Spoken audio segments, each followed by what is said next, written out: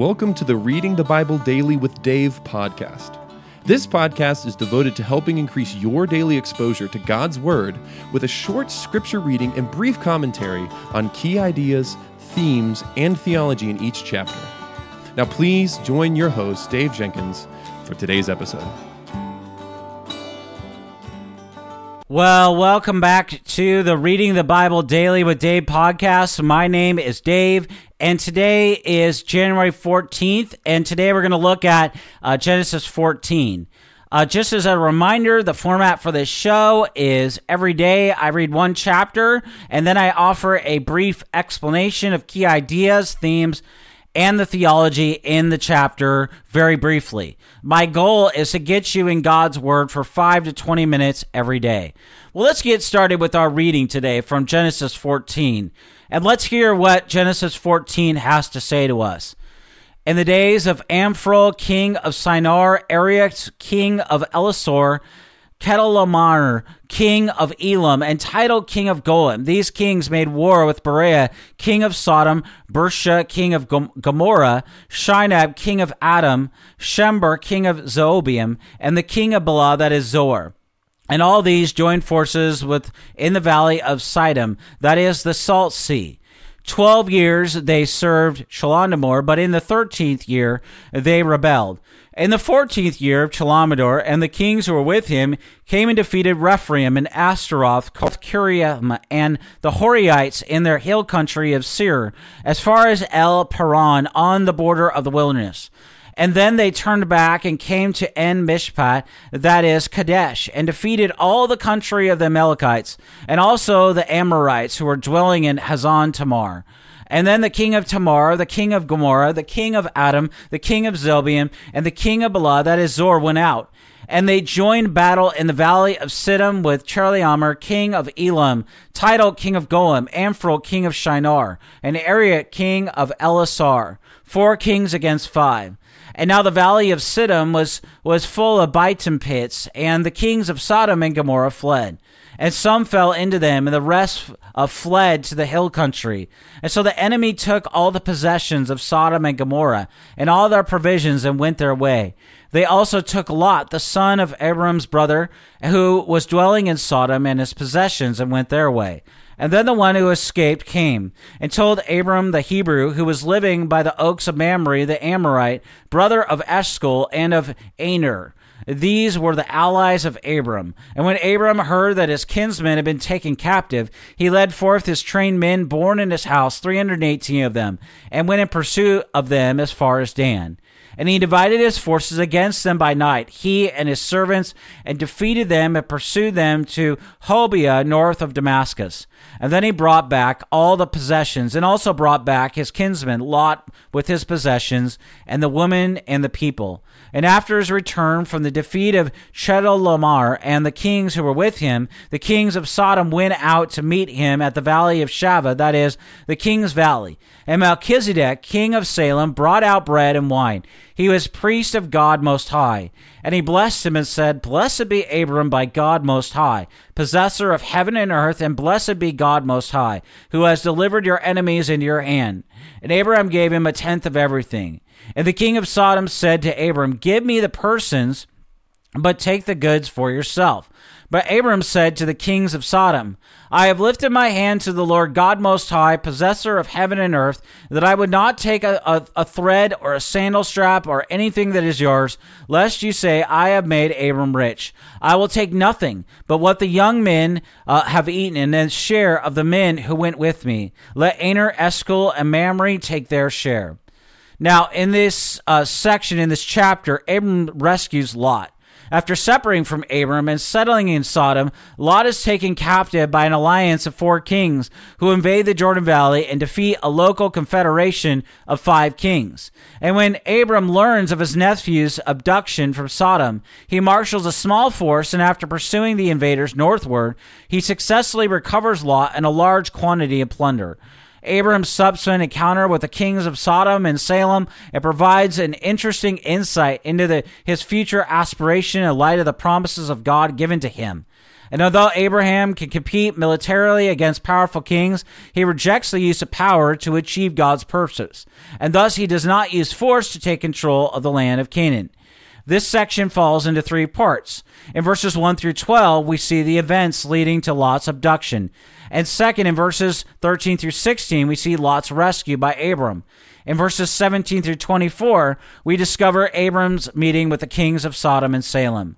Now, in the first 13 verses of this chapter, we are given a brief summary that introduces the revival of the Alliance of the Kings. And these alliances, we must understand, they're common and they're a recurring aspect of politics in the ancient Near East. The kings mentioned here have not been identified in sources outside of Scripture, but their names correspond with known names or name types appropriate to regions from which they may have come. Shinar is from Babylonia. The location of Eleazar is uncertain, although the king's name, Erech, is found in texts from the ancient cities of Mare and Nuzi, and so this might suggest that Elsar is in northern Mesopotamia. Elam was an ancient state lying to the east of southern Babylonia. Tidal is possibly a Hittite name. Goam in Hebrew means nations. Zoar probably lays at the southern edge of the valley of Jericho. In verse 3, the Salt Sea is the Dead Sea. In verse 4, after 12 years of subjection, the kings of the Jordan Valley gained independence in 1 year. In verses 5 through 7, under the leadership of Chedorlaomer, the invading kings display their military might by defeating a number of different tribal groups. The 6 locations here, they reveal that the invaders moved southward along the King's Highway in the Transjordan as far as the Gulf of Agabia before turning northward, eventually arriving at Hazan Tamar in verse 7, also known as En-Gedi. In verses 8 through 11, we learn about the 5 kings of the Jordan Valley failing to repel the alliance of the eastern kings. And this led to the result of the cities of Sodom and Gomorrah are under plunder. Verse 12. This parallels a general report that we see in verse 11 of this chapter, recording the abduction of Lot and his possessions from Sodom. In verses 13 through 17, we see the phrase Abram the Hebrew. This is the first occurrence of the term Hebrew in the Bible, and it's likely used here to denote the ethnicity of Abram. Dan is to be identified with Del Dan, a site extremely excavated since the 1960s. A large and even a significant settlement has been uncovered here from the Middle Bronze Age, 2500 to 1500 BC. A monumental mud brick arch gateway was found from this time. It is the earliest of its kind ever found. In verse 14, what we see is trained men. The Hebrew word for trained men is only found here in the Old Testament, and the context implies that they may have had some military training. Verse 15, this was a nighttime assault. It enabled Abram's forces to overcome their opponents who flee northward.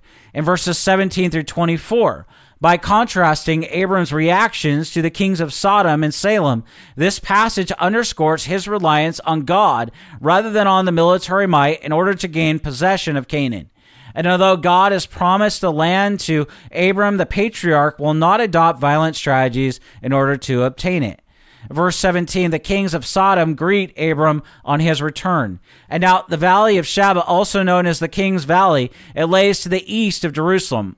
Verse 18, Melchizedek, it means king of righteousness, and it generally provides a meal for the returning victors. Salem is possibly a shortened version of Jerusalem, like in Psalm 76:2, and it's related to shalom, the Hebrew word for peace.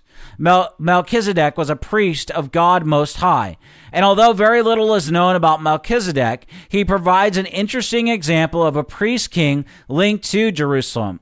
There appears to have been an expectation that the latter kings of Jerusalem should resemble the king. The book of Hebrews presents Jesus Christ from the royal line of David as belonging to the order of Melchizedek and thereby superior to the Levitical priests in Hebrews 5:5-10, and Hebrews 6:20-7:17. God Most High in Hebrew is El Elyon El, El being the common Semitic term for God. And to this is added the attribute Elyon, meaning God Most High. And so elsewhere in Genesis, other attributes are added, such as El, such as in Genesis 16:13, God of seeing. In Genesis 17:1, God Almighty, translated El Shaddai in Genesis 21:13. Everlasting God translates El Elam. And these differences, they highlight different aspects of God's nature and his character. Genesis 14:19 through 20. Melchizedek's blessing, it attributes Abram's victory to the power of God. And by giving Melchizedek a tenth of everything, that's a tithe. And Abram doing this, it affirms the truthfulness of Melchizedek's words, possessor of heaven and earth. And although God has created the whole earth to be his temple, Genesis reveals God's ownership of the earth is rejected by those who do not obey the Lord. And in light of this, Melchizedek's acknowledgement of God's authority over the earth is noteworthy. In marked contrast to Melchizedek's blessing, what we see with the King Salem's remarks are expressing no gratitude at all. He dishonors Abraham, and this is an ominous sign in light of Genesis 12:3, I will curse. Verses 22 through 24, Abram's rejection of the other made by King Sodom, it powerfully affirms that he is depending on God and not on human kings or their gifts in order to become a great nation and acquire a great name. The Lord God Most High, by prefixing the divine name Yahweh, translated Lord, to Elyon, God Most High, Abram indicates that Yahweh and El Elyon are one and the same deity. Now, the priesthood of Israel, as an office, limited it to Aaron in the tribe of Levi. It came to an end with the advent of Christ and his offspring of it to all people, as we see in 1 Peter 2, 9 through 10.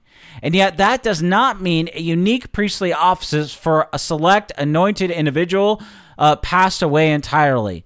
There remains a priesthood in the order of Melchizedek where Jesus sits forever as our great high priest, according to Hebrews 7.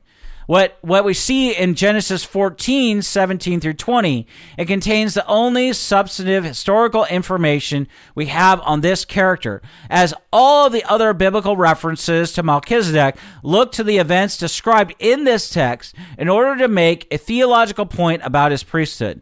Well, it's important first to see that Melchizedek, unlike later kings of Israel, held the offices of priest and king simultaneously. Kings such as David might have performed some priestly functions on occasion, such as in 2 Samuel 6, 12 through 15. But no Old Covenant king was also an appointed priest. Melchizedek, on the other hand, was a priest king, and he was able to exercise the function of both offices at the same time. And second, there is great significance to Melchizedek's name, because it comes from the Hebrew words for king, Melech, and righteousness, Zedek. And Melchizedek was a king of righteousness, worthy to pronounce the blessing of God on Abraham at this point in the history of the Lord's unfolding covenant of salvation to his people. And being that he was king of Salem or Jerusalem, as we see in Genesis 14:18, it is entirely appropriate that he should serve as a model for the great priest king who now rules on the throne of David that was first established in Jerusalem, according to Luke 1:26 through 33. And finally, the gift of bread and wine to Abram in Genesis 14:18, it reveals the great generosity of Melchizedek, which is itself a model for all godly leaders. In a day and age when only kings ate a regular diet of bread and wine, the distribution of loaves and the fruit of the vine to Abram was a generous expression of the king's care for the patriarch. Such generosity marks Christ and all those who pattern their lives after his way of giving abundantly to his people. John Calvin has this: the same person, therefore, who is constituted the only and eternal priest, in order that he might reconcile us to God, and who, having made expiation, might intercede for us, is also a king of infinite power to secure our salvation and to protect us by his guardian care. That which was true of Melchizedek is even more true of Christ Jesus, and for that we must be grateful. Following King defeat, the ruler of Sodom and the king of Salem come out to meet the victorious Abraham.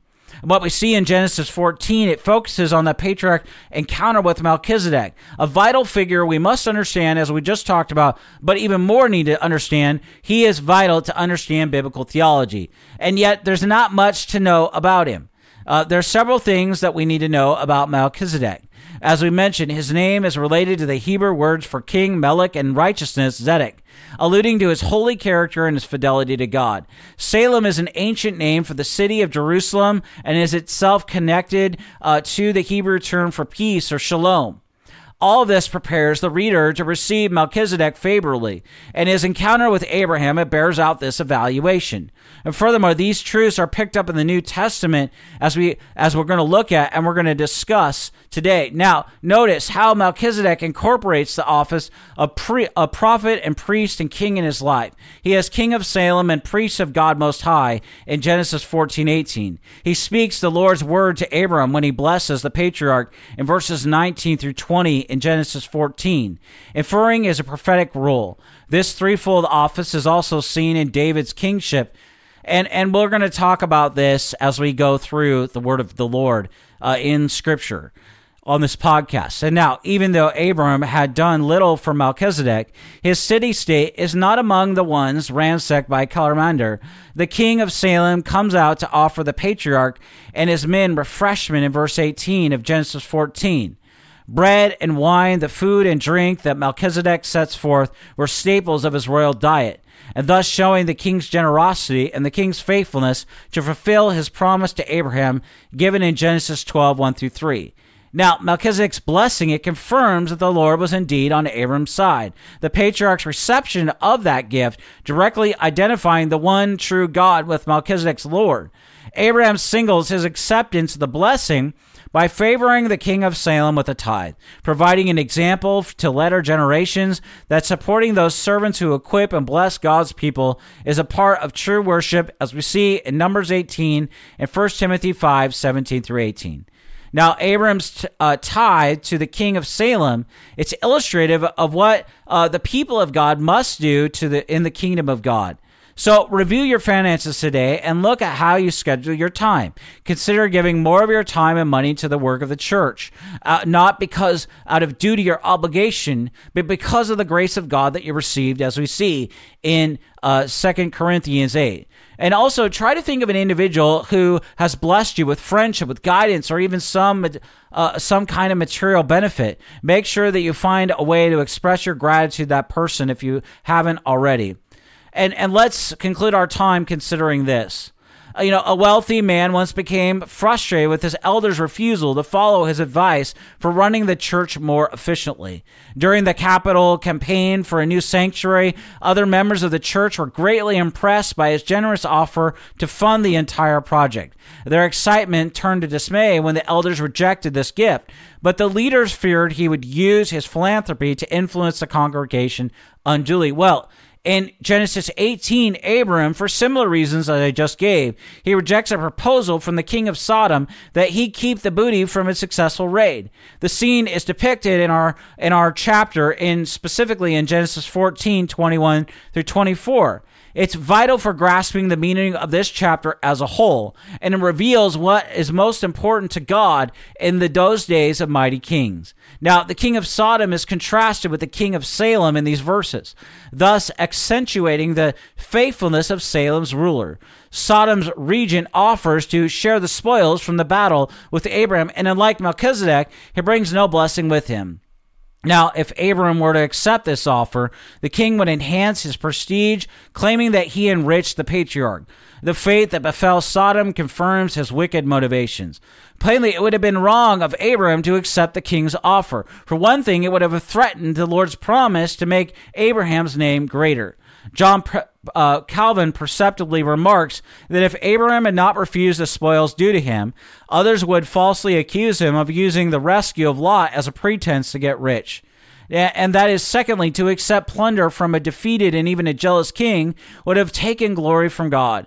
Now, the Lord promised to reward Abram in Genesis 12, 1 through 3, and though he can do so through men, Abram knew that he had not chosen to use the king of Sodom for that purpose.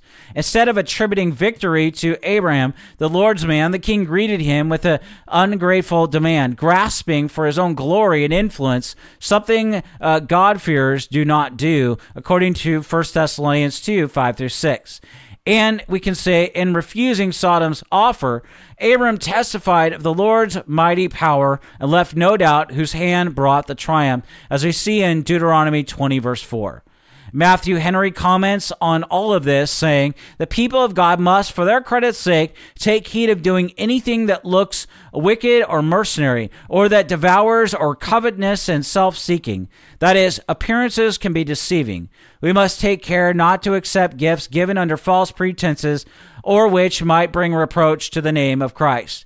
That is, be wise when it comes to accepting presents or gifts, and do not give gifts in order to exercise control over others. I want to thank you for listening or watching today's episode of the Reading the Bible Daily with Dave podcast. My name is Dave, and until tomorrow, may God bless you and keep. Thank you for listening to today's episode of Reading the Bible Daily with Dave podcast. If you enjoyed this episode, please subscribe to the show and rate us wherever you listen to podcasts. Be sure to also like, subscribe, or follow Servants of Grace on Facebook, Instagram, X, or YouTube. We appreciate your support.